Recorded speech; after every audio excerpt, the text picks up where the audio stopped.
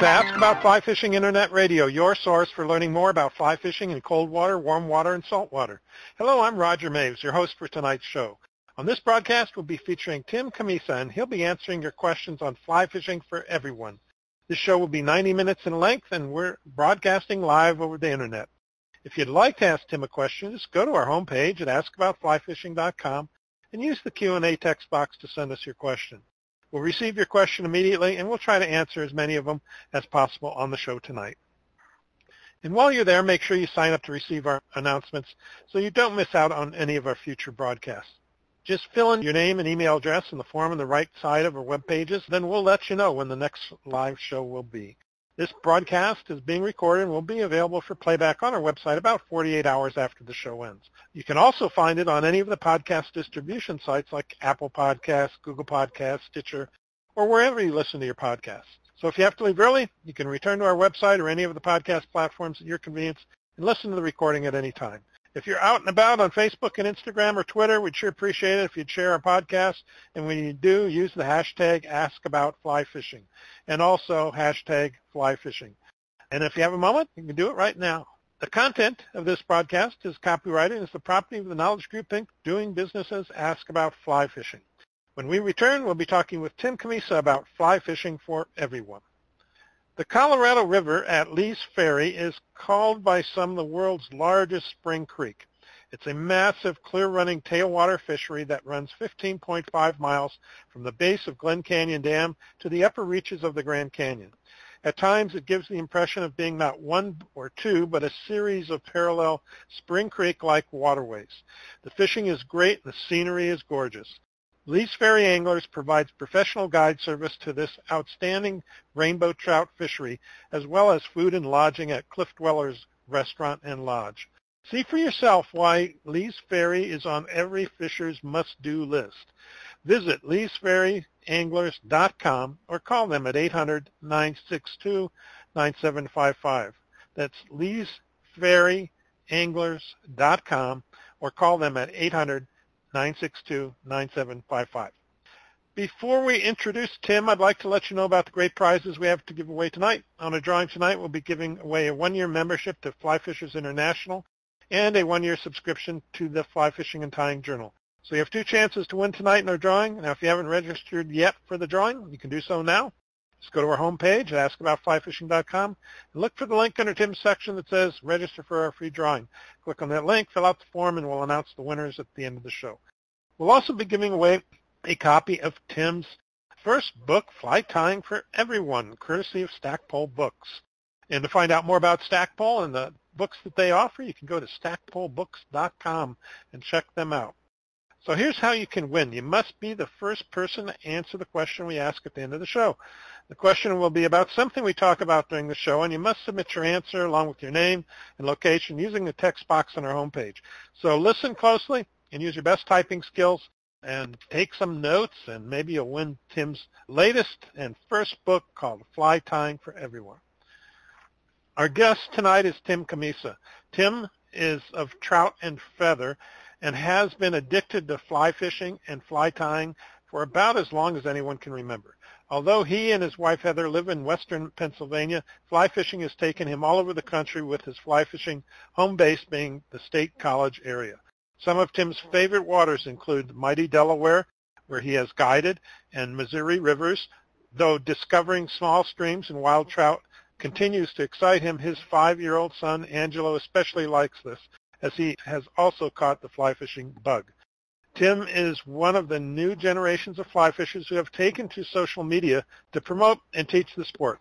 A fly fisherman and fly tyer for 30 years, Tim started making fly tying tutorials and posting them on YouTube, which permits users to upload their own homemade videos on just about any topic.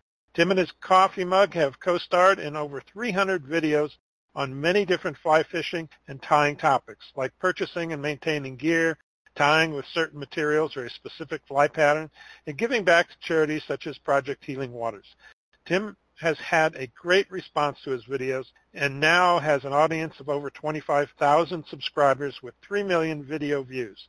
You can view Tim in person tying at events as the International Fly Tying Symposium and the Fly Fishing Show in Edison, New Jersey, and Denver, Colorado. View Tim's fly tying and fly fishing videos on his website at troutandfeather.com. Again, that's troutandfeather.com. Tim, welcome back to Ask About Fly Fishing Internet Radio. Wow, what an introduction, Roger. It's great to be back.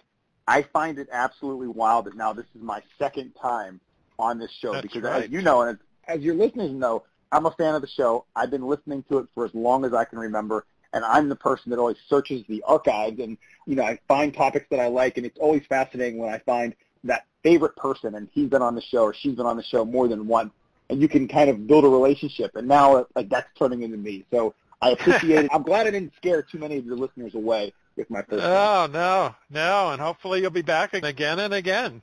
But you start to get old if you've been on my show more than a few times. Because it's, for 15 years now. So, yeah, it's been a long time. But, yeah, we did a show with Tim. I'm trying to figure out what date that was. But we did one on Do Your Fly Rod Flies and Techniques Travel Well. So we're talking about different fly fishing in different locations and what you need to take and how you need to adapt to that. So that's a show you'll want to check out, too, in our archive. As I said, welcome back. It's going to be fun talking about because congratulations on your new book, your first book, which is really important. And it's just, I don't know, it's just coming out now, right? I just got my copy a few days ago. So is it out and on Amazon, I see? So yeah, it's wild. The release date is July 1st. And, for those people who are listening after the fact, Roger and I are recording this June 30th, but the release date is the 1st of July. It's been kind of crazy to log into Amazon to see my book, my face there, Time Flies, and on Target and Barnes & Noble and all those places.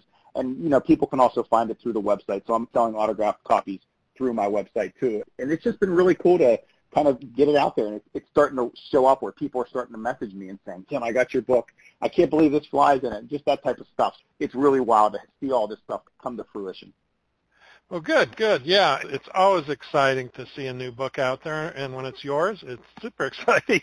So again, congrats. We're going to dig into parts of it. Of course, we can't, do a whole book in 90 minutes here, but we'll explore some different aspects of, how you approach the book and some of the techniques and your thoughts on different things as we go here through the night. So this will be fun because like I said before, when we were talking before the show, this brings back old memories to me when I first got started tying, and you think about all those days past and how you got to where you are now. And so it's a fun journey for all of us to reflect on.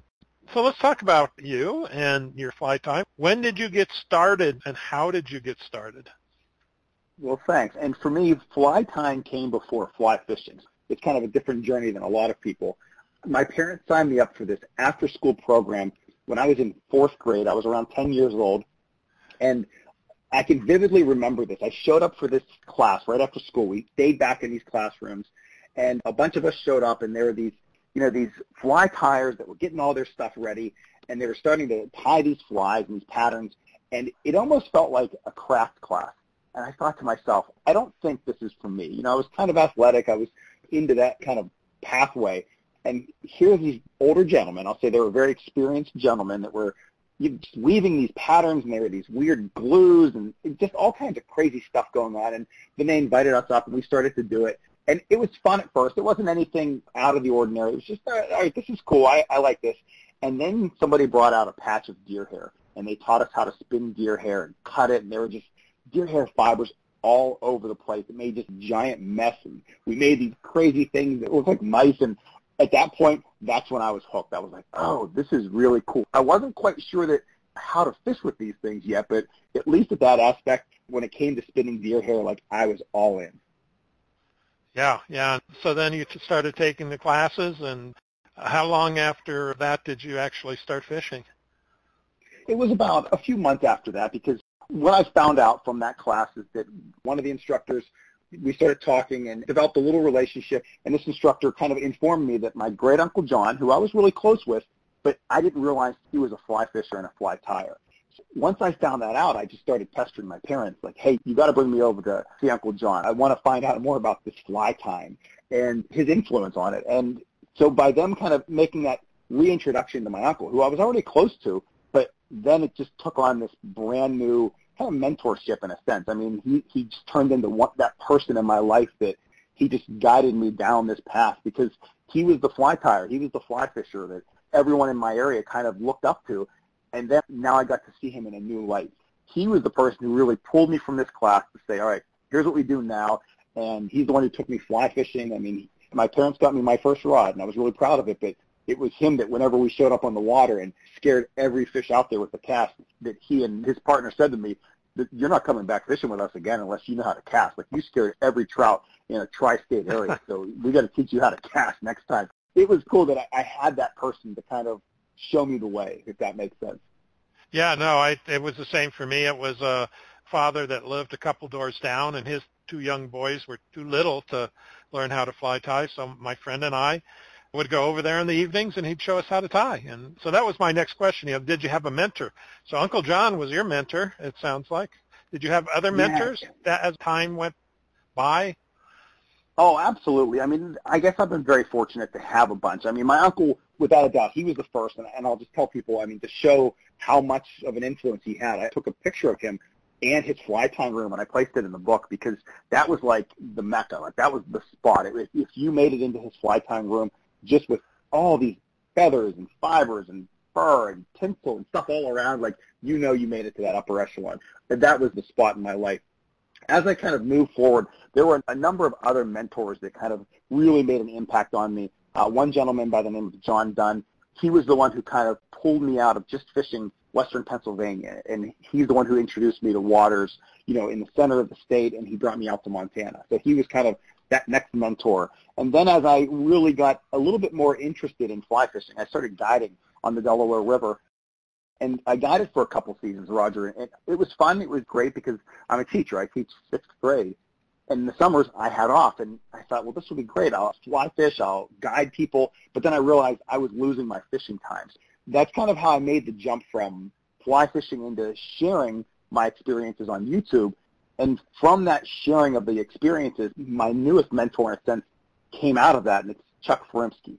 He's the individual that started he's the one that started the fly fishing show. He still runs the International Fly Tying Symposium, but he contacted me to tie the symposium, and he wanted me to be there and be a featured tyer, and it was kind of wild to even receive that offer from him.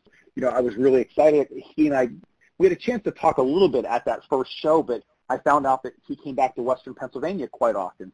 We made it a point to get together and fish. Then I asked him to be on my YouTube channel, and I recorded him, and we just developed a friendship over the years to the point where I'm sure I had to put my call on Do Not Disturb because I'm positive he'll call at some point tonight because we talk on a pretty regular basis.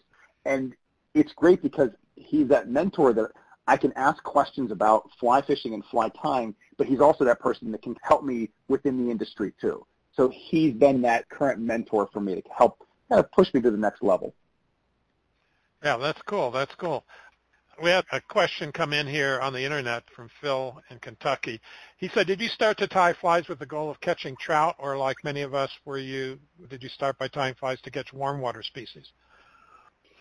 Gosh, I first started tying flies because I thought it was fascinating to create these patterns that just looked like something in nature. So that was my first, I guess, to answer Phil's question, it wasn't about catching fish at first. It was just really cool to replicate these insects and these terrestrials and bait fish. Like, that was my first foray into fly tying for me. At that point, though, I'll be honest, Phil, I could care less what I caught. I wanted to catch anything. I mean, you know what it's like whenever you first get into fly fishing and you're using flies you tied yourself. I mean, you're happy if you hook yourself. That's like great, I caught something today, because fly fishing in itself is really tough.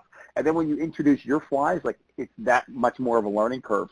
I was a trout fisher. That was kind of the area that I wanted to excel in. And I think it's because my Uncle John, being that mentor, what did he do? He fly fished for trout. I still, to this day, I love to chase trout. I love to chase striped bass. I'm getting into muskie with the fly rods.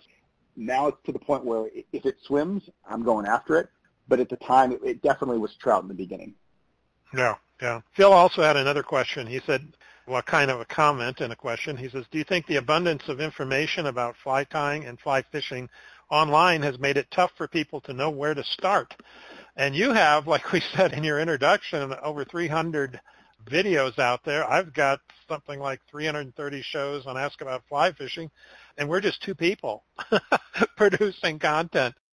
You know, I see his point. Like, where do you begin to learn on the internet or in today's world? Because when I started, and I'm sure when you started, there was no internet and there weren't any videos. It was all books or demos. So where do you see a person starting today? Where do they go to learn, and how would you approach it?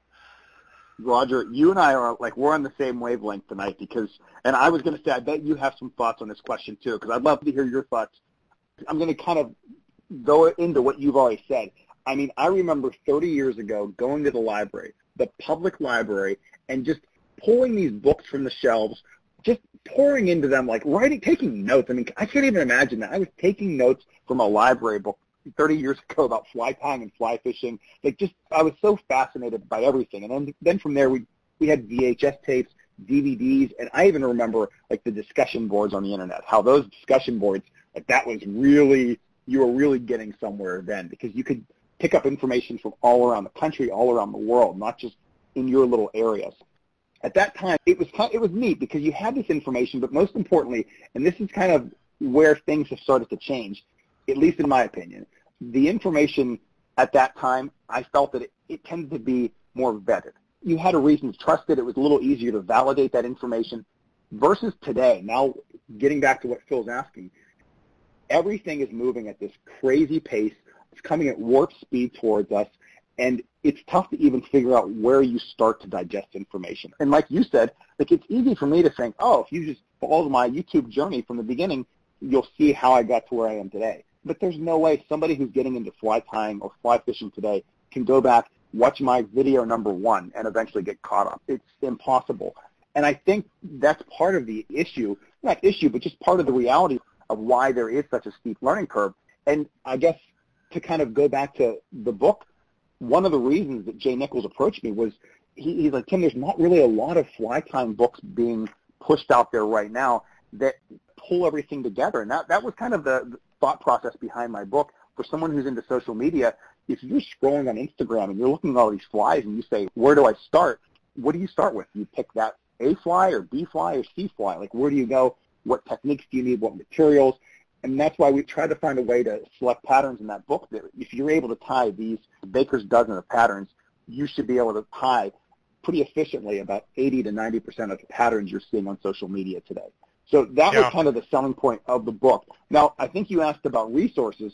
Do you want to get into that right now, or do you have any more thoughts about that? Because I don't want to jump ahead, because I think you and I could talk about this one all night.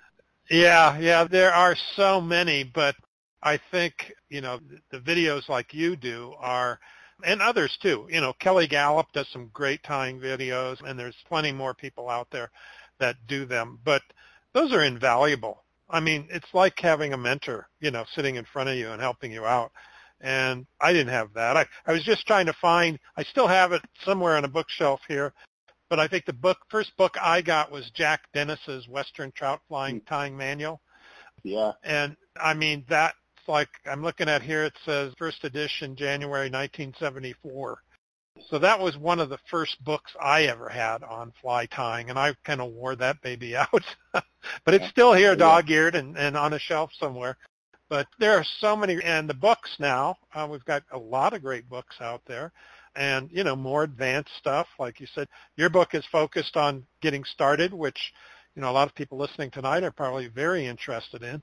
But, yeah, I mean, we've been talking on Clubhouse recently, a new social media app. Kind of taking a break for the summer because everybody seems to be out fishing. But we'll probably start that back up in the fall. But we've had a lot of fun talking there about fly tying as well and fly fishing. So, yeah, there's tons of resources. So what didn't I mention? You got some others you want to share? Yeah, of course. I mean, I agree with you. I think YouTube it's a phenomenal resource. That's kind of my bread and butter. That's where I kind of like to live there. There's some great tyers on YouTube. And for anyone who's listening, by all means, reach out to me through my website or through social media, and I can recommend some tyers depending on what species you're chasing and the flies you want to tie, because there's a bunch of them. I also recommend to people, see if you have a local fly shop in your area or even a local fly fishing or fly tying club, because they exist, and And if you have one, it is really nice that now that we're moving away from the pandemic to get back, connect with people, and it's great to have somebody give you some constructive feedback on your patterns. And then the other resource that I recommend quite frequently is through social media, but it's called a Facebook group. Through Facebook, which there's lots of positives and negatives to all social media right now, but within Facebook, there are these groups. And for instance, if you type in like a fly time group, whenever you're logged into Facebook, there are hundreds of groups that are just there for fly time. And what's great about those groups is you can become a member of them and start to interact with the other fly tyers. And basically, you're kind of pulled into this community of whatever that group is. And there's some people who are very active within 10 groups, and there's some people who just live in one group, and that's the group where they really like to communicate with others.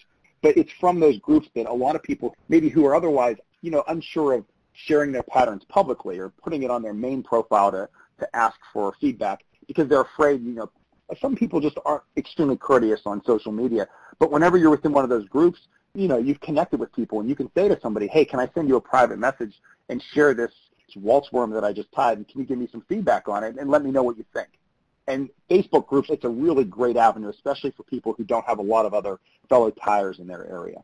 Yeah. If you're out remote and can't get to a club, but yeah, clubs are always great because all of the people that are in clubs are there, ready and willing and able to show you and help you out. Yeah, I even ran into a group on Facebook not too long ago, a group that is using monkey hair to tie flies. And the whole group is about monkey hair.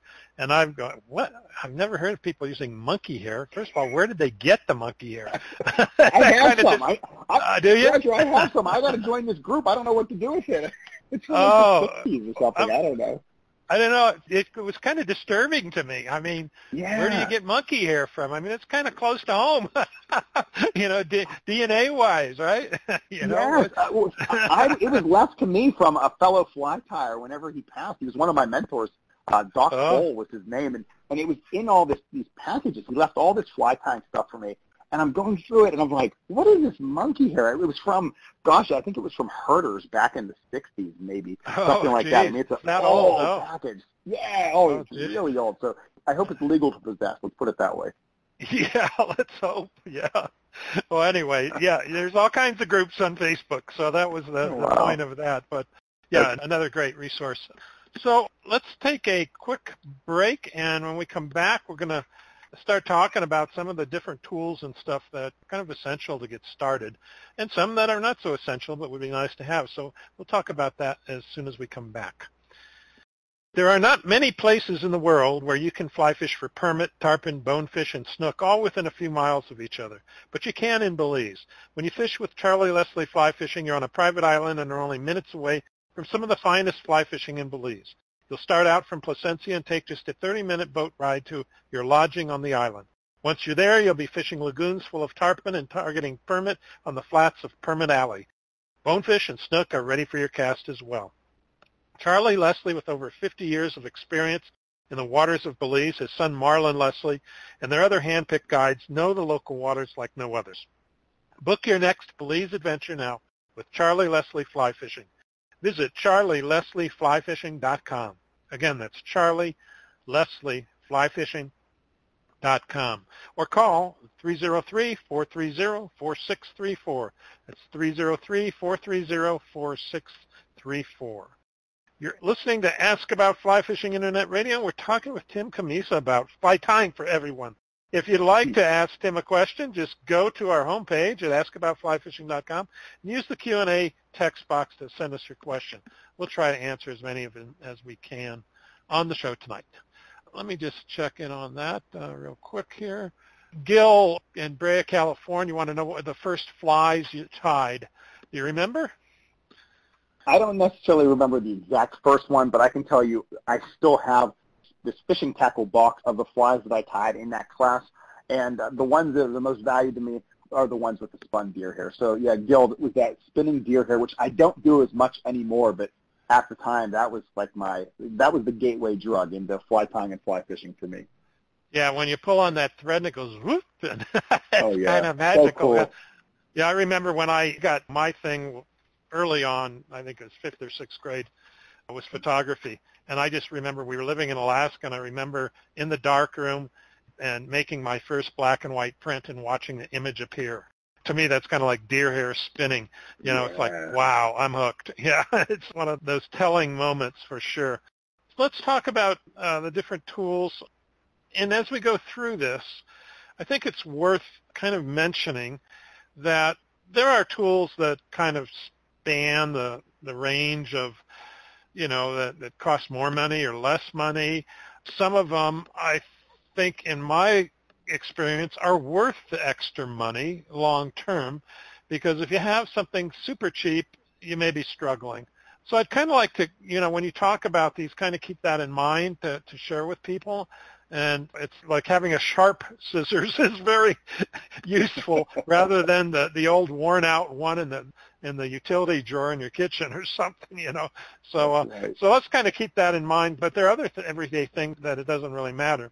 So anyway, let's start out with Dan's question. He's out in Illinois, and we can kind of begin the talk on fly tying vices.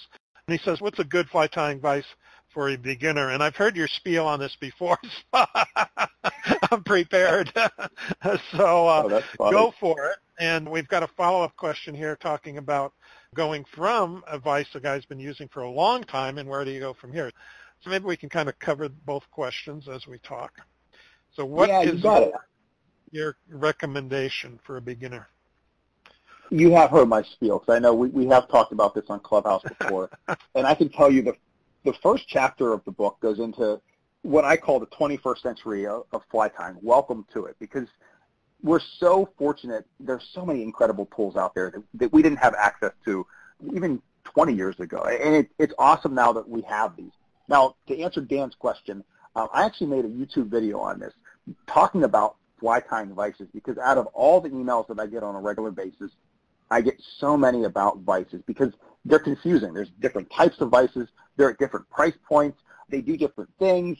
Some of them look crazy. I recently was showing my great uncle John one of my vices. He looked at it. He was like, I've never seen that before. Like, tell me about this vice.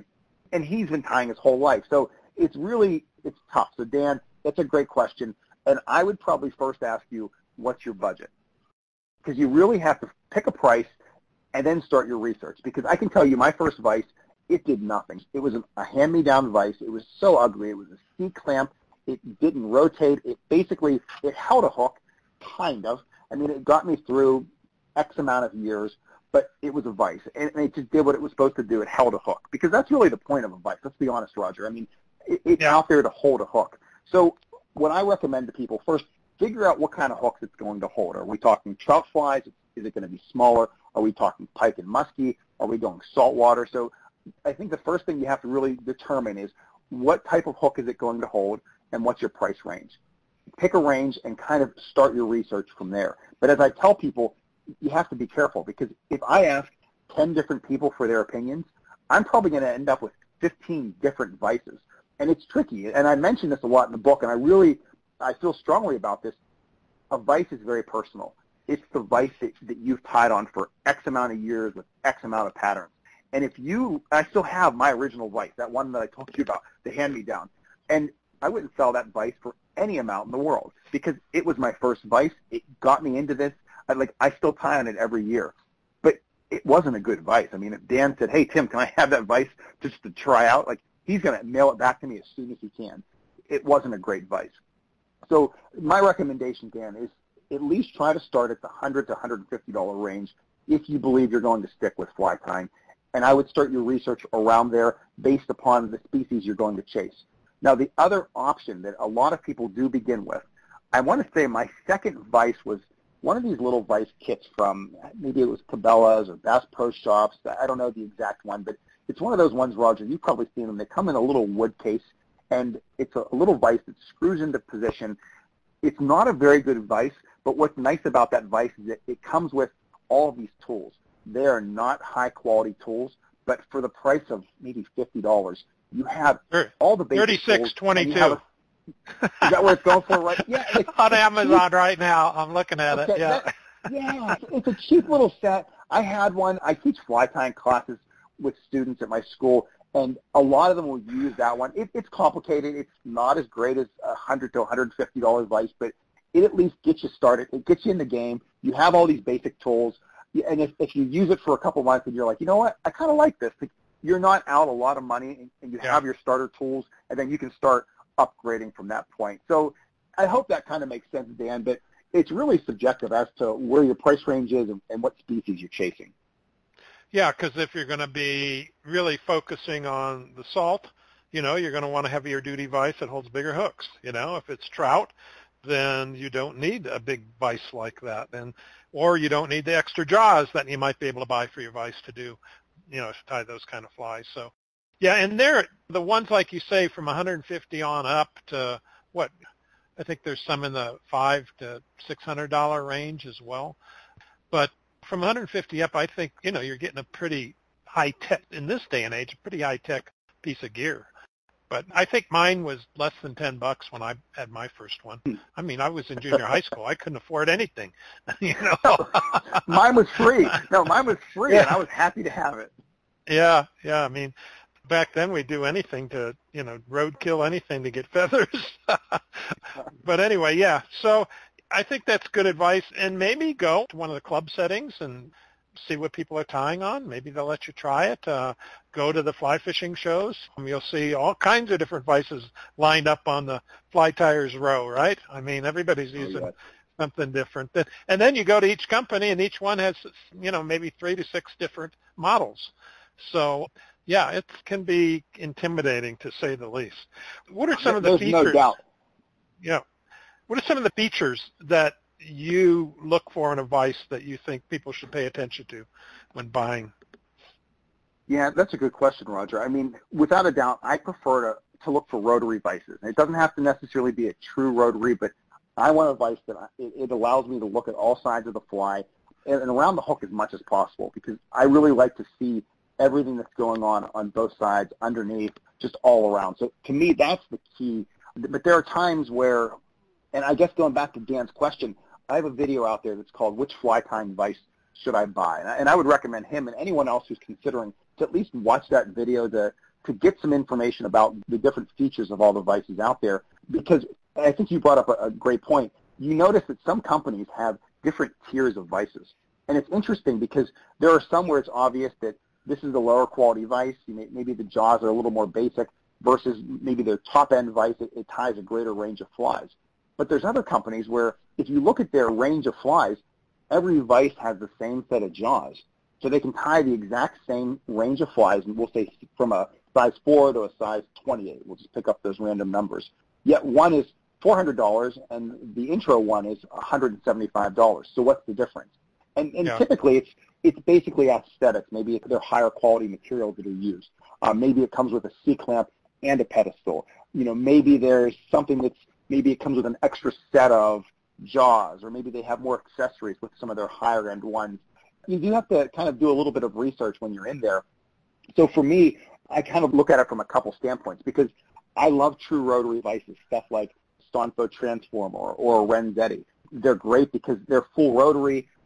They kind of tie a little bit faster, at least in my opinion, and they really have great access to the hook.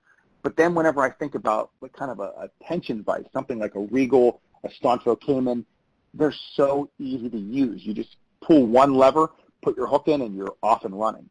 But then there's consequences of each, because if you have something that's, when you have these tension devices, they hold that hook under such pressure that it's very easy. If you put the hook in wrong, it could ping away. And there's also some of the vices that are under tension that if you try to open them, it can be difficult to open them, which if you look back at the full rotary vices, then you have the issue where you have to adjust the vices first, make these little adjustments, and lock it in place with the cams. There's not one perfect vise out there. That's the one thing I do want to kind of comment on. And I use multiple vices. I even have a Nor vise. So it depends on where I am in my house, which vise I'm tying on at that moment. Yeah, I would agree. I've got a Nor vise too, and I've got a Renzetti here. But I think the other thing that people should think about, you just mentioned bases. Do you use a C-clamp base or a pedestal base? You might want to think about that for just where you're tying. Maybe you can't use a C-clamp on your nice dining room table. You got to have a pedestal vise, otherwise you're going to get in trouble. I mean, little things like that. Or if you're spinning deer hair or tying saltwater where you're kind of, tugging on that thread rather aggressively, you might need something more stable or stronger set of jaws or those kinds of things. So really, yeah, I think the first thing you got to look at is, what am I going to tie? Am I going to be tying trout flies, small ones, or am I going to be tying big flies or bass bugs? And all that makes a difference. That's why you need 16 vices on your tying Exactly. event. Exactly. No, we don't want to scare anybody off here. Ron McNeil asks, what single tool has been part of your kit for the longest time? That's an interesting question. Oh, that's really cool, Ron. I mean, let's get away from the obvious, the essentials. I mean, we can't talk about the vise, the bobbin, scissors, that type of stuff. I would say, gosh, probably the one tool that I think should be a part of everyone's kit from the beginning is a razor blade. Because I think we have to be honest with ourselves, and sometimes we tie flies that are probably not to the best quality, and we can do better. And there are so many times that I tied a fly, I was in a rush, or I was just younger. It was a fly, and instead of pushing myself to say, hey, let's take a step back, let's cut everything off and try that one again because my proportions were off, I didn't. And now that's something I'm really cognizant of. I really stress with others. I mean, if you've just tied 3 patterns that are supposed to be the same and you put them next to each other and one of them is really out there, or maybe one of them you can't get the tippet through your eye, I mean, don't put it in your box. I mean, there's nothing worse than being in the middle of a hatch situation and there's fish rising all over you. It's getting to be low light and you're trying to put 6X through this hook eye and you don't want to turn on your light because you don't want to scare the fish, and you have no idea, but there's no way it's going to go through because you have a bunch of hackle and dubbing that's covering it up and you don't realize it. Don't hesitate to say, you know what, I can do better. Use that razor blade, cut it off, and start all over again. Yeah, you know who also promotes that concept is Charlie Craven, who's a master tire. Mm-hmm. But, yeah, he told me and told new tires, hey, if it's not right, cut it off. Do it again. Get it right. And that's how you learn, is repetitiveness. It's not going to cost you that much in materials, right, for a little fly or something. So, yeah, and I think that's advice well given. Bobbins. Bobbins are almost like vices these days, it seems like. There's a lot of different ones. Some I found that are easier to use than others. So what's your take on bobbins? How do they differ, and which ones do you like? Gosh, well, for new tires out there, I mean, when I recommend thinking about a bobbin, I mean, the entire gist is you want to be able to allow your thread to be placed on the hook under tension. So you want it to be able to kind of manipulate in a sense. Whenever I think about bobbins, I really prefer those that have a ceramic insert. That's my number one. I want some type of an insert in there that will prevent the fraying of your thread. I'm going to go down that path. I also love bobbins that allow for a quick change because there are a lot of them out there have drag systems on them, and I love the ones with drag systems. I primarily use those ones. My favorite bobbin right now, it's what I'm using all the time. Every one of my videos features it. It's called the Stonfo Bobtech bobbin. And what's great about it is that it has this tension adjustment on the stem. But because it's on the stem, you can quickly take the spool off and change colors if you need to.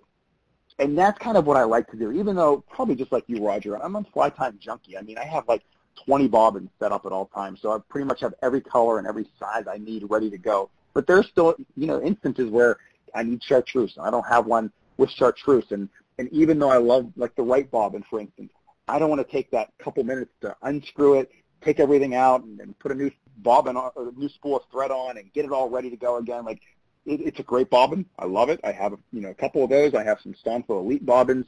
But sometimes there's just something nice about having a bobbin with these 2 stems, and you can just do a quick change with it, and you're off and running. That would be my advice for others, but probably like you too, I have a bunch of cheapy ones that I found at fly fishing shows that have a ceramic insert that goes the whole way from the top to the bottom, and they work fine too. So what was the one that you said, the Stonfo, what was it that you're liking? It's called the Stonfo Bobtech bobbin. It's spelled Bobtec. Oh, it's a really cool one.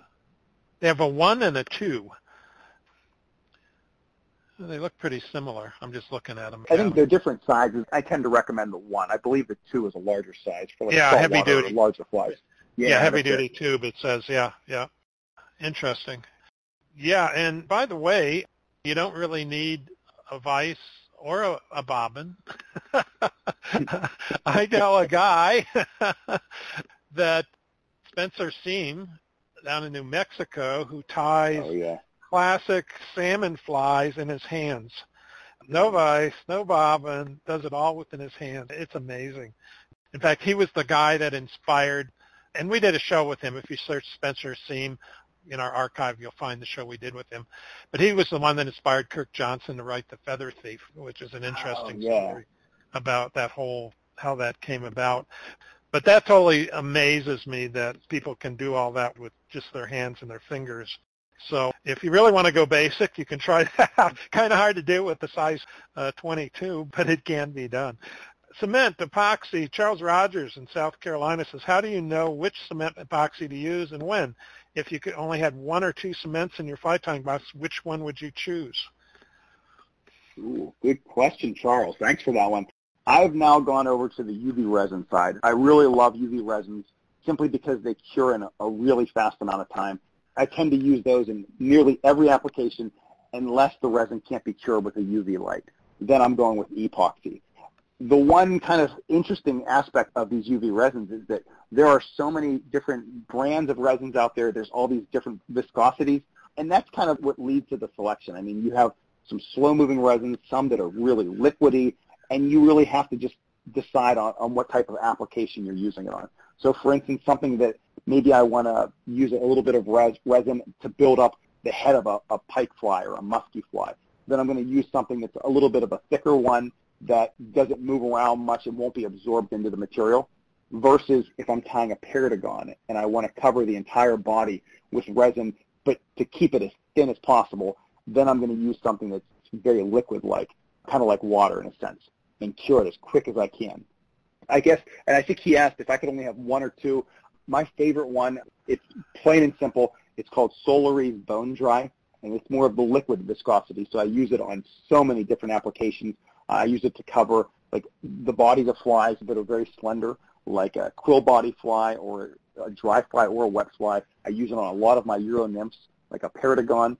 What's cool about it, you can also take the brush and brush it on your thread, then whip finish, and then hit the head of your fly with a UV light, and it will cure it that way. It's really cool stuff, and I just tend to use that Solaris in so many different aspects of my time. So if I was going to recommend one brand, I would go with that. The other kind of consideration I do want to give with UV resins, and I have not talked to an ophthalmologist about this, but anytime I'm using my UV light, I really prefer to kind of cover it with my hand. So, you know, the light's shining on whatever that spot is, but I'm not getting any reflection into my eyes. And I try to use all my UV resins in more of a well-ventilated area. So I at least want to throw out that caveat, too. Yeah, I hadn't thought about that, but that's something to find out about is if, I mean, obviously you shouldn't look into it, but I'm just wondering if the ambient light coming from that is at all concerning. But, yeah, interesting. So there are other tools in your book, you know, want to go through each one of them. They can read the book and find out. But the things we've talked about with thread and, you know, some kind of cement or resin, the vise. The other thing we didn't really talk about were hooks. Pretty essential thing. Oh, yeah. Yeah. What are your thoughts on getting started with hooks, and what should people be looking for, and how should they buy?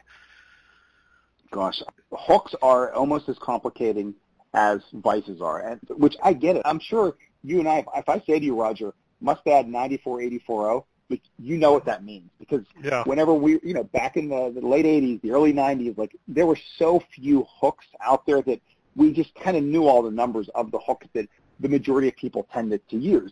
And over the years, manufacturers, they've tried to give us what we want. But there's also been an influx of other manufacturers. There's been an influx of lots of hooks coming from a couple countries, and they're selling them so cheap to fly shops and to individuals that you can buy the same hook marketed under about 20 different names, which is really frustrating to know. It's all the same. All these individuals are selling the exact same hook, but they're all calling it something different.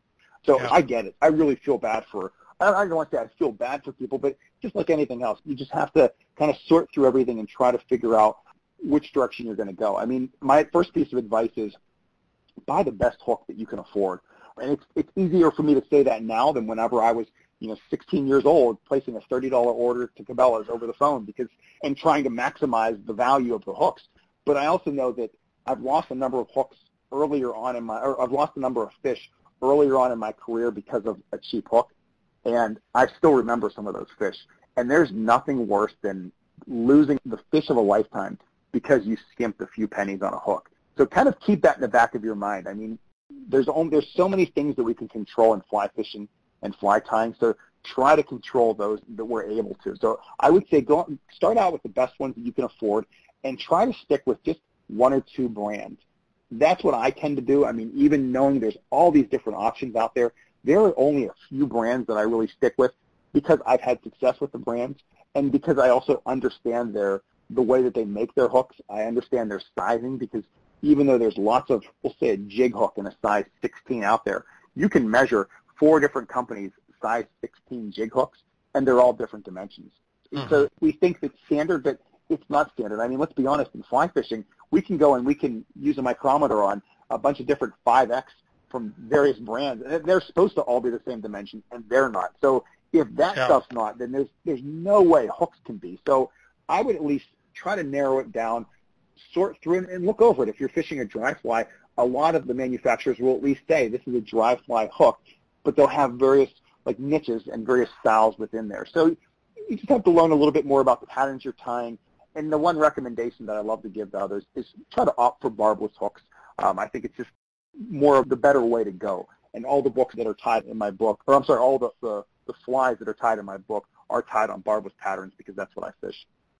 Yeah, it is confusing. And one thing I would encourage tyers to do in their recipes and so forth is because this is how you learn the hooks, at least I do. You know, Tim Camisa ties a mop fly, and he used a certain kind of hook. Well, why did he use that hook? I mean, why that hook over other hooks? And sometimes it's obvious, other times it's not so obvious. But I've noticed that some of the pro tyers out there will talk about that, and I really appreciate it. Like the reason I'm using a XYZ hook with the larger gap is for better hooking ability because, you know, the fly is bulky and I need that extra gap to be able to, I mean, that's interesting stuff to know to me, but it's not always shared. It's just I use a XYZ 7460 and on we go, you know, and they never really talk about that. So anyway, it is one of my things that I appreciate when people talk about the why, you know, when they talk about hooks. But let me Roger, go ahead. I'll say one quick thing and kind of to stick with what you're just mentioning. And I would recommend this to people out there, especially those of you who are newer into fly tying, if you see somebody tie a fly, if it's online especially, and you look at this and you're like, I want to know why they selected that hook, we're in a really fortunate place in the world of social media because you can message so many individuals and they'll get back to you and tell you. Like people that I know I had no access to whenever I was younger, like you can send them a message now and they reply. And it doesn't matter who you are. Like that to me is the wild part about it. So don't hesitate to reach out to some of these tyers and just say, hey, I noticed you use this hook from this brand. I have this hook from this brand. Do you think that's okay to use it even though it's not the same? And I can tell you 99% of the time they're going to reply and 99% of the time they're going to say it's absolutely fine. Go with it. Yeah. I created a chart for myself of the different manufacturers and which hooks are similar to each other's. So I got a whole spreadsheet. So when somebody uses that, I can cross it. I may have something like that already. So let me look, and many times you can cross-reference them. Yeah. Let me take a quick break, and we'll come right back. We'll start talking about some materials and techniques here.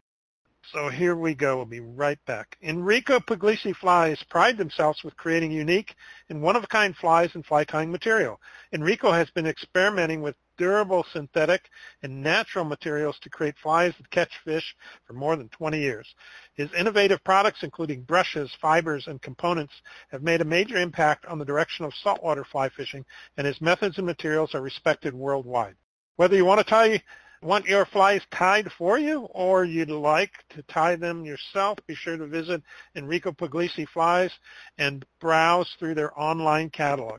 Visit epflies.com. Again, that's epflies.com, and do a little shopping today. You're listening to Ask About Fly Fishing Internet Radio, and we're talking with Tim Camisa about fly tying for everyone. So if you want to ask Tim a question, go to our homepage, fill out that form, and we'll try to answer the question tonight. Let me,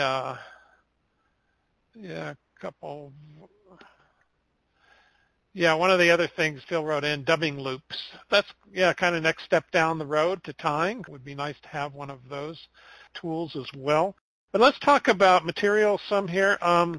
There's many kinds of hooks, but Don here, so let's take Don's question here. He says, I've come to realize that the choice of thread can make tying a particular pattern easier or not, but lack sufficient understanding of threads to know which is best for a particular pattern. When I don't have the particular make or thickness of thread called for in the fly recipe, can you provide instruction on how to select the best thread for various types and sizes of flies? I can try my best, Don. Thanks for the question. If we're being honest and we say to ourselves, can we get by with just a couple colors of thread in a few sizes? The short answer is yes, because in reality, if we just have two colors, black and white, we would probably be good to go because the majority of patterns can use black on them.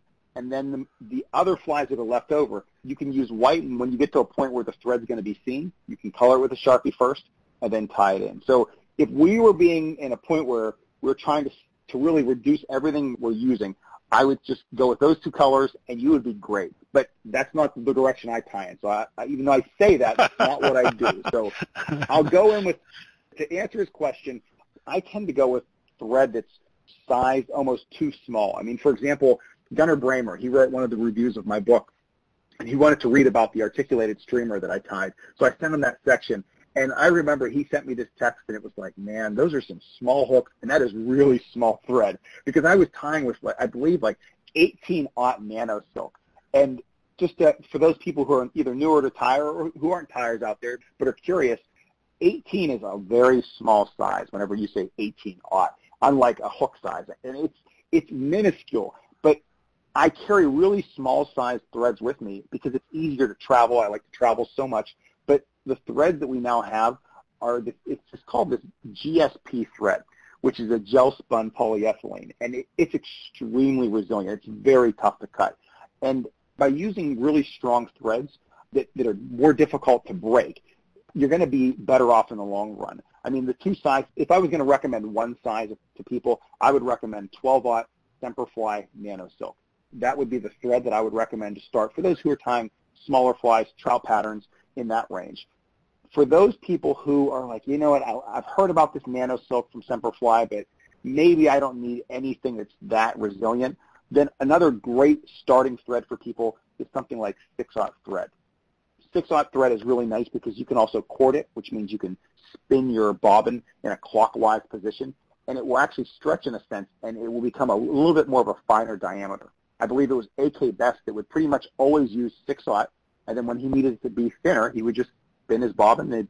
It would go to a thinner diameter. Then he would uncord or spin the bobbin in the opposite direction, and it would go back to its original size, 6-aught. So that would kind of, whenever I go back to Don's question, selecting thread is really difficult because, especially at the beginning, because as you and I have both been there, Roger, and it sounds like maybe Don has too, there's nothing worse than you're just getting into fly tying, you're following the steps to this pattern, and you get the whole way to the end, and you're looking over the directions on how to whip finish, and you go back, you start to get your knot in, and you pull down on your thread, and it snaps, and your entire fly just comes apart in front of your eyes. And there's nothing you can do but just look at it and be horrified. I really like to encourage people at the beginning, go with the largest thread that you're comfortable tying with that won't interfere with the overall pattern. Something like a 6-aught or maybe a 3-aught if you're into streamers. And then as you become more and more comfortable, more competent with thread tension, start to really integrate those smaller sizes. But that Semperfli Nano Silk, it is something else. And if people haven't used it yet, I am an ambassador for Semperfli, so I want to say that. But one of the main reasons I'm an ambassador is because of this thread. So check out their Nano Silk. It's some really special stuff. There you go. There you go. Well, we've been talking a lot here, Tim. Time is flying by. So I want to hit a couple. I want to talk about feathers and stuff, but I want to hit a couple of questions that came in from the audience to make sure that they get answered. One was from Dino. He said, fish don't seem to appreciate my improvements in fly tying. When I started tying flies 40 years ago and made crude flies with wrong proportions, I caught more fish with them than with my current refined flies. How much do you think fly fish care about perfect flies and presentation as opposed to luck and persistence? I love the question, Dino. First of all, I think fish care more about presentation than anything else that you mentioned. So that would be the first thing I'd say. I believe the presentation of the pattern really kind of trumps everything else. Now, to go back about his flies that he tied 40 years ago, I think he's kind of getting to the point of ugly flies catch fish too. And I've seen that. I've seen it on stickers and on shirts, and they do. They don't catch me, though. And here's what I would kind of possibly argue with Dino. I would bet the fish he's trying for today are maybe more selective, maybe more pressured, or not in the abundance of the fish that Dino was catching 40 years ago. So I would probably start with that argument. But let's just say all things are even. The reason that I would at least encourage Dino and encourage others to tie the best flies that they can is really simple, and it comes down to confidence. Because if I say to everybody, presentation really matters the most, you have to have confidence in that pattern to make that presentation. So whenever I look in my box and I see flies that I tied well that look the way that I at least expect them to look because I was tying them to imitate something, whenever I place that fly on my tippet, I have a little bit more confidence in that fly, and I'm going to fish it better. And I know because that's the way that I operate. But there are times where I look at a fly and I think to myself, yeah, that one's all right. I mean, it's okay. Kind of like what Dino says. It's probably not the best. It's maybe a little crude. Maybe it's an ugly fly. I'm going to throw this on and just kind of look to luck and persistence with this one. Fish it for 10 minutes. I didn't catch a fish. I'm going to put it back in. Now, the only other aspect of this that I think is kind of interesting is there are some patterns, and I know you've had this experience too, Roger, that after you've used them for a while and you've caught fish on them and they've gotten more crude in a sense and they've gotten beat up and they just start to almost look like they're deteriorating, they seem to catch more fish with, and especially with like emergers and dry flies. But overall, I mean, at the beginning, I try to make my flies, I want them to look a certain way, and whenever I tie them, they should look that way. And if not, I'll go back to what I said before. There's a razor blade that I have that will come out. Yep. Good. Phil in Kentucky asks, what are the essential tying skills that Tim thinks all of us should focus on to create fish-catching flies that hold together well? So the key is hold together well. Anything you do to make your flies last longer? Yeah, absolutely, Phil. Lots of super glue. I put super glue all over them. No, I'm kidding. But I do. I would say probably the greatest technique at the beginning is to understand your thread tension and just to understand how you should lock in your materials, because each material is different and there's different ways of locking them in. Take, for example, hackle. I mean, I love to tie hackled patterns. And when you're locking in hackle, like the butt ends of we'll say a saddle hackle, there are multiple ways to lock them in. I mean, my uncle is one of the people that he likes to trim it, but he likes to leave those butt fibers just out just a little bit because he feels that his thread will kind of grab them and hold them in place. So just those little ways of locking in different materials, that's something that I would focus on, just to say, how can I lock in these materials so they won't come out? I think I've already talked a little bit about the notion of cording or uncording your thread, which means to spin it in different directions. And there's many times, even throughout this book, I know I've taught that in a couple sections, where I'll cord thread for a specific purpose because it might bind something down a little bit more. And there's other situations where I'll uncord the thread to allow it to be a little bit more flat because I'm going for a different profile or a different look. So I think that's cording and uncording is something that a lot of intermediate to advanced tires do that a lot of, we'll say beginner to intermediate tires don't even know about. So I would also point people in that direction if you're at the intermediate level, because in the book, I mean, it's called Fly Tying for Everyone. That was part of the goal. It wasn't just for someone who's new to fly tying to walk right into it. I mean, the first pattern that's being tied is a CDC dry fly. I mean, it comes right out of the gate with more of a beginner to intermediate pattern. So this isn't a book that you're going to get to tie step 1 to step 2 to step 3. You're going to have that with each pattern, but there's a lot of techniques that are built into this book to help people at different levels. And then the last thing to answer Phil's question, I do use whip finish. I whip finish every fly at the end, and I use head cement or glue on my thread of nearly every fly. Not necessarily always my dry flies, but for nymphs, for streamers, for wet flies that are going to be down on the bottom getting beat up, along the rocks, I want to make sure that final knot, even if it's tight, I want a little bit of adhesive to kind of help hold things together. Great. Let's talk about how you're teaching in your book. You broke down the flies you tied into dry flies, emergers, nymphs, and streamers. And what I'd like to do, and so we can cover as much of this as possible, but have you pick one of the flies that you put in your book, Tim, and talk about it a bit, like, why you picked it, what one will learn from it, techniques that they might use for other flies down the road, how you might fish it. So pick one for the dries and tell us about it. Well, you got it. So I believe the first dry fly in the book is called a corn-fed caddis. It's a pattern that was created by Lance Egan. I selected this fly because to kind of pull in all the flies, I first wanted to make sure that they were patterns that caught fish. So that's number one. So even though the entire gist is that you can learn from these patterns and the techniques can transfer to others, I still wanted people to know if you tied this corn-fed caddis, you can catch fish on it.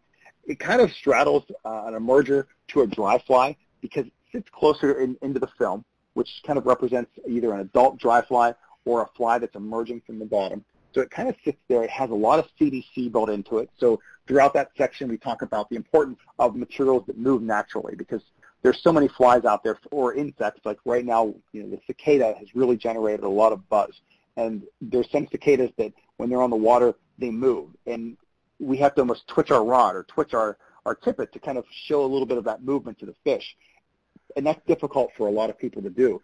So in the corn-fed caddis, we're talking about some CDC within here, and it's a material that will kind of move on its own, so it kind of shows a little bit of life in the fly. When I think about the techniques in that pattern, it's known for its dubbing loop. So, we come right out of the gate. I explain the notion of what a dubbing loop is, and instead of just putting in, we'll say dubbing, as most people expect, this fly has CDC in the dubbing loop. At the head, at the thorax, you create a dubbing loop. You load it up with CDC, you spin that, and it just makes all these fibers just go all over the place. And then when you wind it forward, you've now created a pattern that has just a ton of movement at the front of the fly, so it looks very realistic, but that's also a natural material that floats. So there's just a lot of components that are built into this in terms of the materials, in terms of the ribbing, because going back to, I think it was Phil's question, we counter rib this. I think this one's just used with thread, but you could also counter rib it with something like a fluorocarbon or a monofilament to provide even more protection to the pattern. So those are some of the techniques that are built into this one. Yeah, lots of CDC in that pattern, that's for sure. Yeah, and you wrap the dubbing group, you wrap the CD, so it's almost like a hackle, in the front of the fly. Yeah. Interesting. I've not fished that fly. I'm going to have to try that one. It looks yummy. Yeah. Yeah, it looks yummy. Okay, well, let's talk about emergers. Pick one out of your book. Gosh, I won't lie. I love emergers. There's something that's, I give presentations around the country. My most popular presentation is always the one on emergers because it's where fish they show their vulnerability because they know this fly is in a vulnerable position and they just kind of lose their abandon, just go after them all the time. And it's kind of like a dry fly. So I love emergers. The fly that I would kind of reference here is called the Pleva shuttlecock. It's a fly that was originally shared with me by Devin Olson. He's a member of Fly Fishing Team USA. I believe you've interviewed him before. So I would absolutely encourage people to check the archives. I think he's probably been on your show more than once. Does that sound right? Oh, yeah. Yeah. I don't know, maybe 4 or 5 times, something. Yeah. Yeah, he's a wealth of knowledge. And this is one of the flies. It's called the Pleva shuttlecock that really performed well for him in a certain competition a number of years ago. And when you look at it, it looks to be a relatively basic pattern, but there's some unique things going on. For instance, there's kind of a hot spot that's built into the rear, and it's called a tag on this fly, and it's made with this certain mid-flash material. So it kind of gives the illusion that there's something going on, but whenever we think about hot spots, they tend to be closer to the thorax. So in this case, we have a hot spot, but it's somewhere else. The other neat thing about this pattern, there's a little bit of contrast built into the body where we're using 2 shades of green. But what's neat about it from a tying perspective is that when you look at this body, you think to yourself, well, this isn't that difficult to tie. But if you don't understand the complexities of cording and uncording thread, it's very difficult to get on a size 16 or even a size 18 if you want to go that small. The one in the book was tied on a size 18. It's really tough to get ribbing to show and to make a true contrast, but it was accomplished by this technique called cording. So I got this really cool picture of a bobbin being spun to show the notion of what to do when you're cording thread. And in that picture, and if you have the book in front of you, Roger, that's the Stormfield Bobtech. And what I like about it, because you can use it and it spins perfectly. That's another one of the selling points of that bobbin. Yeah, and to kind of finish off the fly, something else that's kind of cool about it, this is another CDC pattern. It's tied with both a natural color and it has a fluorescent color. So this one, it has this crazy like fluorescent orange, and it's great because that's for us. It's if you're fishing with a distance, if you're fishing in a low light situation, like it's really tough to see emergers because they sit lower, they sit in the film. But this one, it has this kind of pink wing that's kind of blasting at you, and it's a little bit easier to see. So there's a little bit of techniques built into it. Plus, there's kind of like some help when you're fishing it. Yeah, and then probably the nymphs is your largest section, right? Yeah, and there's some ones that I use and recognize there: Frenchie, Mopfly, Waltz Worm, Perdigon. Lots of good ones in there. So pick one. Oh gosh, this is a tough section. I mean, I'm into Euro nymphing right now, so that's probably one of the reasons why that's the largest section of flies. I mean, to me, they catch the most fish. Even though I love dry flies and emergers, I love throwing articulated streamers. But if you see me in Pennsylvania, I'm probably going to be Euro nymphing the majority of the time. My publisher, Jay Nichols, when we first put this book together, he was like, we have to have a Perdigon. So that was without a doubt like number one because they're so effective. It was my choice to put in a mop fly, and because I wanted to be able to say, like, I'm the first fly tying book to have a mop fly, and I'm sure anyone in your audience, they're probably all laughing. They're like, are you serious? There's a mop fly in here. But I did build some techniques into it. I gave you a lot of value for that one. But the fly that I would probably recommend for people to check out is called the CDC Quill Body Jig Nymph. There's just a ton of stuff going on in this fly because we're very fortunate. Right now, we have a lot of natural and synthetic materials that can accomplish the same thing.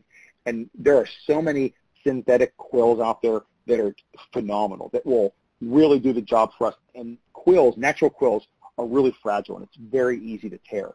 So I talk about the notion of varying that material, but I also wanted people to see the benefit of using a quill body and an actual quill. And maybe it's because I just had a conversation with Mike Valla before I picked that fly, but I wanted to use a natural quill. But instead of reinforcing it the traditional way, which would be to counter rib, I chose to put some Solaris UV resin on it. And I think this is some Solaris bone dry that I secured it with. So we have kind of more of a traditional nymph in a sense. Then we throw on this UV resin. So I talk about the notion of that. And then at the front of the fly, for legs, instead of using something like Hungarian partridge, I guess now this is turning into the theme of this book, at least right now for these three that I selected, we went with CDC. Because in my mind, so many people associate CDC with the dry fly. But CDC used, under the surface, used subsurface, is such an incredible material. It shows so much movement. It almost looks lifelike. Maybe you lose kind of that great modeling, but you make up for it in the movement. So in this pattern, I show that notion of integrating CDC on wet flies and nymphs. Then we put a little hot spot at the very front to kind of just to show what a hot spot also does, how it can add this little incentive to the pattern. And then in the section, I have sections that are built into each of these flies. There's 4 sections, and one of them is a fishing suggestion. And I talk with people about the notion of when would you fish a fly that has CDC versus not. Like a Perdigon doesn't have CDC. So I kind of explain, maybe if I'm going to be fishing some really fast water where the fish have like a split second to make a decision to eat or not eat, then you go with a Perdigon. Versus when you have a spot where maybe it's a little bit of a slower moving water, where the fish have a little bit more time, you want to build in something more to give them a reason to say yes. Because that's what fish want to say yes. And in this case, it's going to have some CDC fibers that are moving, that are showing some movement that you couldn't otherwise show. Hence, you would go with a pattern like this. Now, is this your pattern? Or no, it's not. I call it I just gave it a generic name. It's a CDC quill body jig. And I'll be honest, I'm sure somebody else ties it. I also don't want to be the person to say I created this fly because it's a generic nymph. And I think you would reference the Jack Dennis book. And I can remember looking through the Orvis guide years ago to figure out what flies were named certain things. And it's too bad because for people that are creating these really unique patterns today, there's no place for them to look to say, like, oh, is this pattern, does it exist already or not? It's really difficult because there's a lot of people who email me. They email me flies all the time. They're like, Tim, I came up with a new fly. And I'm like, nope, you didn't. It's been out there for about 25 years. Because there's no catalog anymore. So I don't, if somebody does know the name of that fly, I apologize. Well, there was a book published by Fly Fishers International, or I think it was the Federation of Fly Fishers back then, but it was kind of a catalog kind of thing of all these flies that were tied by members of, the organization. And I went through that. I didn't know any of the flies. No, there was one I recognized. Man. I mean, they were all unique, to the tire, but it was just kind of amazing because I was looking for something. Oh, there'll be something in here that I'll recognize, but there just wasn't. It was all original, unique stuff, at least in their minds. So, but I like the picture on that. I mean, the two things. I love the CDC, but I like that quill body because it looks so, for lack of a better term, insecty, I mean, it looks like an insect's exoskeleton, and I think that's probably what makes it a great fly. And the mop fly, I have to tell you, Tim, when I heard about that, I go, what the hell's a mop fly? So I Googled that, and guess what? Your video came up on how to tie a mop fly, so I used your video to tie it. So, yeah. So I just great. And then I used it and caught a fish on it, and I'm going, okay, well, this thing works, It works. It's kind of like it's sad. Everybody says, the kind of general talk about it is when it's working, it really works well. When it's not, it doesn't work at all. Well, it's kind of like all flies, right? It depends on the day. Roger, I don't fish the mop fly as much as some, and it's too bad because I'm kind of known for it because my video kind of escalated and it took off on YouTube. And I don't necessarily even tie it that way anymore. The way that I share in the book is kind of the way that I tie it now. So I will I'll mention that to everybody. But it's a great fly. I mean, I was in a run on Monday. It was a really fast water situation that went deep in a hurry. And it looked like a spot where I wanted to get down. I tried a few of the Euro nymphs that I was fishing. They just didn't get down fast enough. And the mop fly, if you really put a pretty big bead on it, we're talking like a 4-millimeter bead on it, it will get down in a hurry, even though it fluctuates. And I put that fly on. I made 2 drifts, and on that second drift, I caught a brown trout. I won't tell you how big it was, but it was the largest brown I've caught out of that water in my life. So, oh, wow. Yeah, wow. Go with it. It's a good fly. Yeah. Last section up is streamers. Perfect. I'll make this one quick. The one that I would probably showcase it's called the articulated streamer. There's just something about articulated streamers. I think Blaine Chocolate really has been the one to bring them to all of our attention. He's got a great book that's out there right now. I believe it's on his Game Changers. I love articulated streamers. There's something that's so great about them. They're a larger pattern. The one that I share in the book has 2 hooks because in Pennsylvania we're legally allowed to throw 2 hooks, but I would encourage people to figure out what their local rules are or wherever they're going to be fishing to determine that. In this one, I really focus on trying to look at this streamer pattern, but to simplify it. So I tie it in a way that almost breaks it down into 2 woolly buggers that you're connecting. I feel that for so many people who got into fly tying over the last 20 years, that was one of the first flies that you tied. But people look at these articulated streamers and they get scared because they just look like there's so many steps and they're so big and where do I start? So I try to figure out just an easier way to break this down by using an EP brush, because Enrico Pugliese, he has some great products. So I said, let's use an EP brush. I shared with the way to connect them, and I hope people who purchase the book appreciate the second picture that's shown in that section on page 117 isn't an articulated streamer. It's the front part of it, because all of us make mistakes. And I was fishing in Iceland a couple years ago. I host trips there every year. We're going this July, but on one of my trips there, I saw a really large Arctic char. I grabbed an articulated streamer from my box, and going back to what I said before, control what you can control. I didn't take a second to just pull on it to make sure it was still secure and it was still tight, but it was one of my first versions of this articulated streamer. It had been tied with a connecting material like, I don't know, maybe it was dry fly backing. It must have dry rotted or just went bad, and I hooked the fish on my first cast. It would have been my largest char of that trip. Everything just fell into place. I hooked it. I set the hook, felt the fish. Everyone was watching it. They're cheering, and then everything went slack because he ate the back hook and he pulled it right away from the front one. So I also want to share in the book that, hey, stuff happens. It sucks. Yeah. So learn from those situations and make it better. So the version in the book, it will not come apart. Yeah. The other person that is really into the articulated streamers is Kelly Gallup too. He's got quite a few patterns that you can tie with that technique. So, well, terrific. We got a couple of questions. We're running late here, but I want to get these last couple of questions for folks. Ed in Colorado, he says, I've been hearing about tying in the round. What do you feel are the pros and cons? Also, is it possible to tie a flashback nymph in the round? Also, your 2-minute ties encouraged me to try my hand at fly tying. Don't know whether to thank you or curse you. Seriously made tying more approachable. What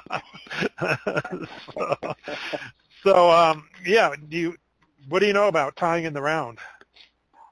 For people who aren't familiar with that, it's basically saying that whenever you tie in a material, such as dubbing, such as the pheasant tail, that you can turn your vise or you can place the material the whole way around the fly, that if you look at the pattern from any of the 360 degrees, it looks the same the whole way around. That's tying in the round. He asks the pros and cons. I mean, the pros are simple. It's very fast. It's a basic pattern. They catch fish. As I said before, fish are looking for a reason to say yes. So it's a great starter pattern. So can you tie a flashback nymph in the round? I mean, technically, no, it wouldn't be in the round anymore because you're adding on an auxiliary material across either the top or the bottom, depending on how you want it to fit. So the short answer is no, but I kind of look at this as when you add extra stuff, you're trying to encourage fish to strike for a reason. I mean, one of the best fly fishers I've ever spent time with, his name's Pat Weiss. He's a member of Fly Fishing Team USA. He's very low-key. He's probably that one angler in the country that very few have heard of that wild fish everybody. I mean, Devin Olson seems to look up to him, if that means anything. So whenever I fish with Pat, he doesn't use any hot spots on the flies, which it just seems crazy because there's so many hot spots, so many bright-colored beads on so many patterns of mine and many others, yet this guy outfishes everybody, and he doesn't use them. So to answer that question of Ed, yeah, it's great to tie flies and to fish them in the round because so many people do, and they're great. I think Ed also talked about my 2-minute ties. I did have a series of videos that were called the 2-minute ties. Ed, you probably know this. There's no way I ever get through one of those videos in 2 minutes because I like to talk. So I apologize. They're like 8-minute videos called 2-minute ties. So sorry, Ed. That's funny. Two more questions, and then we'll call it a night. Ed Constantini in Wisconsin says, I was taught to tie in tails at the bend of the hook using the barb as my guide and a pinch wrap to secure the tail fibers. Many of the tying videos I view today show the tyer measuring the tail and pinching the fibers at the bend, but starting the tie in at 50 to 75% point of the hook and tying back to the bend. Is there advantage to this method? Yeah, and I think what Ed's getting at, and just to kind of explain it to people, a lot of tyers will tie in their thread closer to the tail because they know the first material is going to go in at the tail. And then you also see a lot of tyers who tie in, for instance, a lot of my Euro nymphs that have a bead on them, I'll tie in my thread starting at the bead, basically because I want to lock that bead into place. But also, whenever I tie in the tail, I try to make my initial cut of the tail, or whenever I remove those tailing fibers from whatever the stem is, I like to cut them so I can lock them in place and I don't have to make any additional cuts. So they're locked in place, they're there. But most importantly, as I then wind down the hook shank towards the bend, I'm not going to have that dreaded bump at the base of the tail.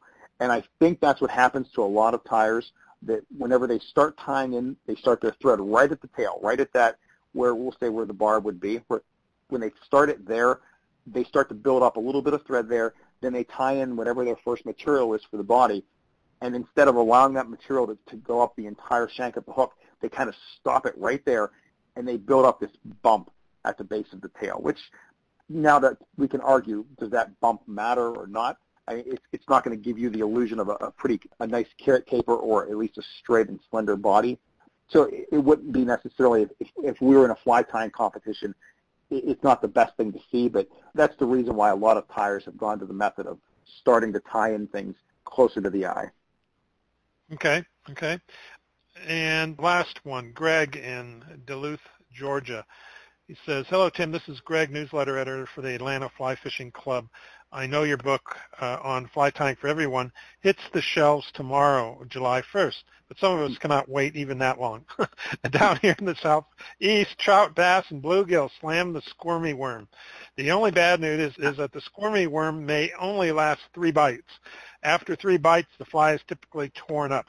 My question is, do you know of any stronger, more durable material to tie a squirmy worm without sacrificing the lifelike movement this fly demonstrates in the water?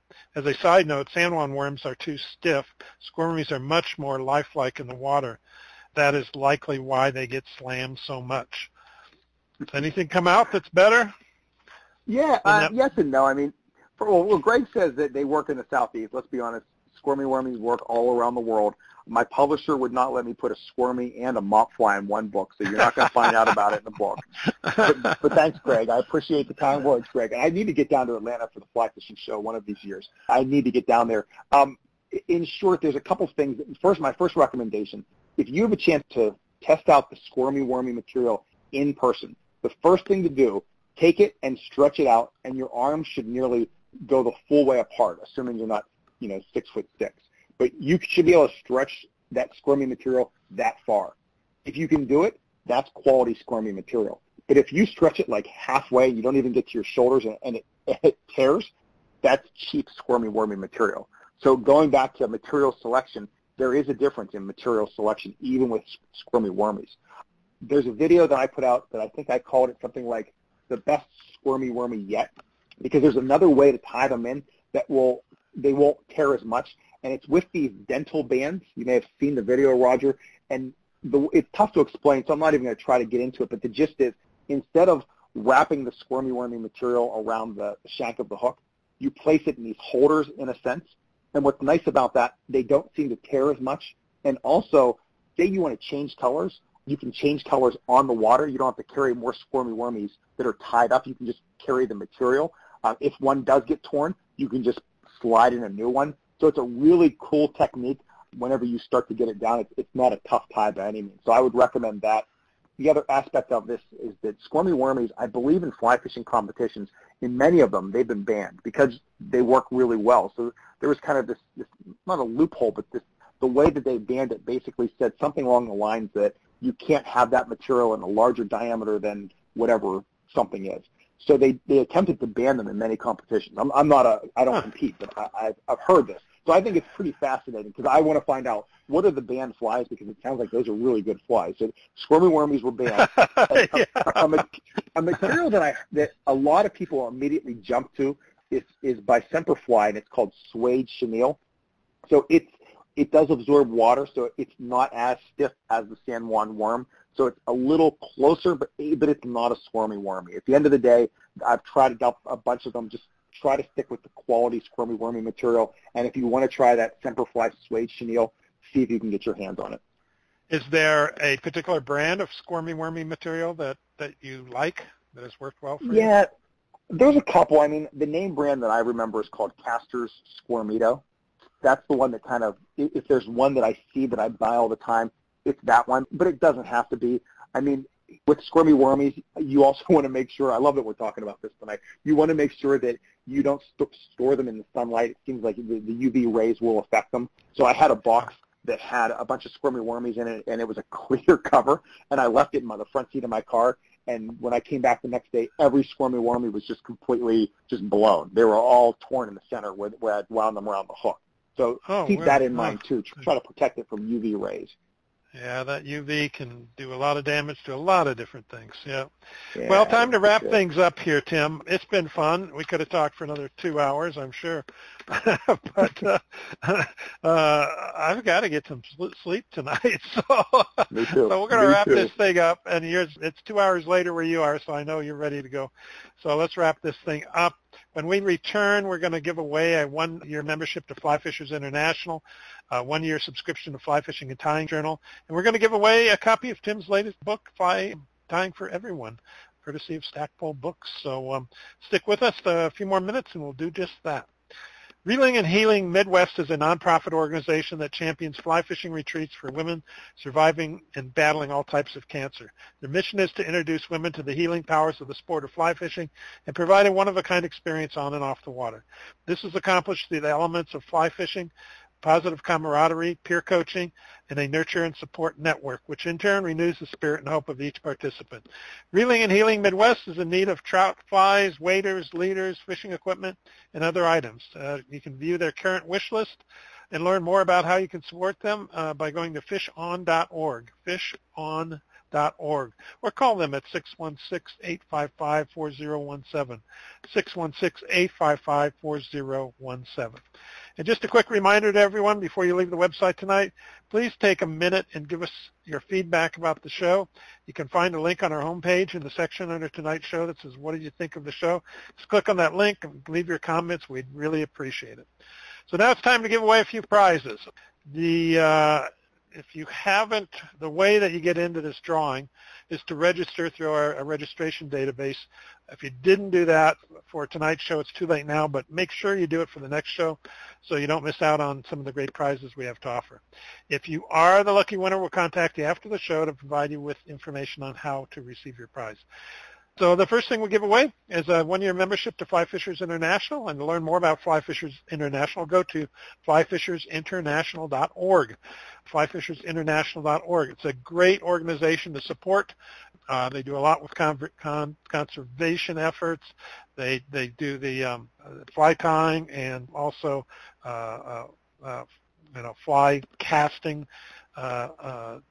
They sponsor and certify the instructors for fly casting. They do a lot for the sport. So we're going to give that away, and let me get the database here. It's just going to randomly select someone. And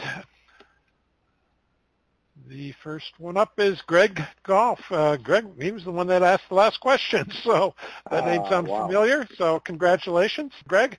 And you'll get that one-year membership to Fly Fishers International. And now we'll give away a one-year subscription to Fly Fishing and Tying Journal, which you can learn more about at amatobooks.com. So check them out, amatobooks.com.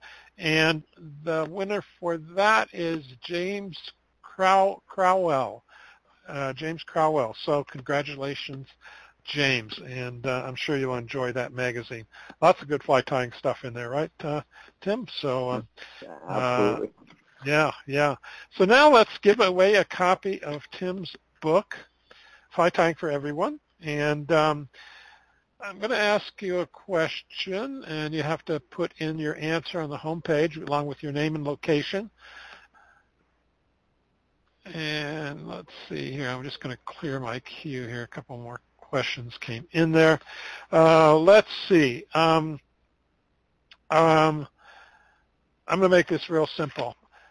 What was the tool that Tim has used most often and for the majority of his tie flying experience? What was that tool that he keeps using again and again and that you might want to use as well? I hope I described that well enough. We'll see, Tim. Okay? Yeah. I'm not going to lie. I thought you were going to go with a different question. I really did. In fact, I was going to enter it into your queue and send it to you like 2 minutes ago, thinking that was what you were going to ask, just to play a little prank on you. And I'm glad that you didn't ask it, so that's cool. Oh, okay. And we got one right off the bat here, Razor Blade. Don Rose in Pelham, New York. Congratulations. You just got a copy of Tim's new book. And we've got more coming in here. No, it wasn't the bobbin, but that was a good tip. That's what I thought it was going to be. That's what I thought. Yeah, lots of razor blades, bobbin. Yeah, razor blades. Yeah. So we had a few other winners there, but they weren't quick enough to the draw here. So Don Rose, congratulations. Hey, Don, you're going to need to send me your address. I've got your email. I've got your name. Need your shipping address so that we can get Stackpole to ship out a book to you. And thanks to Stackpole for doing that for their authors. They've been working with me since 2006. Great publisher, as Tim well knows. And and they're the ones that provide these great prizes like Tim's book. So those of you who didn't win, check out, go looking for Tim's book. Oh, Tim, share your website address. We didn't do that earlier, and I'd love to do that. Oh, sure. I would direct people to the website. They can find all of my videos there, all my speaking engagements. If you have a club, you're looking for a speaker, especially over Zoom, you can contact me that way. The website is simple enough. It is www.troutandfeather.com. Troutandfeather.com. There you go, folks. So if you want to get in contact with Tim, there you go. You can look him up there, and thanks for that. Tim, thanks so much again for being on my show.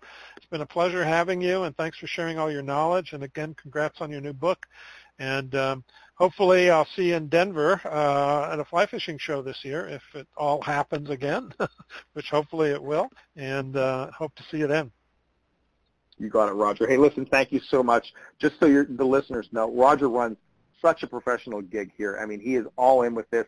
He did a great job setting up Clubhouse for so many of us earlier this year. I mean, Roger, everything you're doing for the sport, it's noticed and it's appreciated. So thank you. Well, thank you. I appreciate that as well. Hopefully it's a work of love, that's for sure. So nice that people enjoy it. I do appreciate that.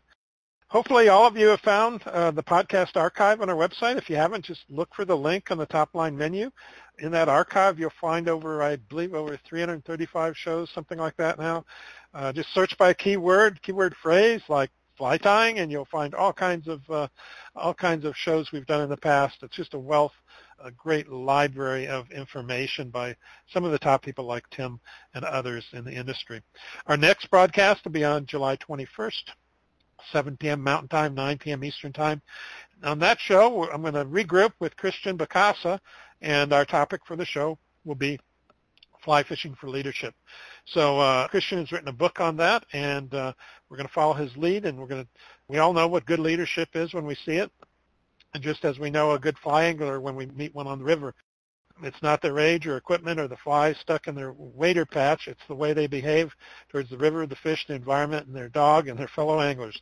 Can we learn fundamental leadership principles through fly fishing? We'll listen in and learn from Christian how leadership and fly fishing can work together to help you in your pursuits. We'd like to thank Fly Fishers International, Amato Books, Lee's Ferry Anglers, Charlie Leslie Fly Fishing, and Enrico Puglisi Flies for sponsoring our show tonight. And don't forget to visit our website and make sure you sign up to receive our announcements so you don't miss out on any of our future broadcasts. Thanks for listening to Ask About Fly Fishing Internet Radio. We hope you enjoyed the show. That's it. Good night, everyone, and good fishing. Well,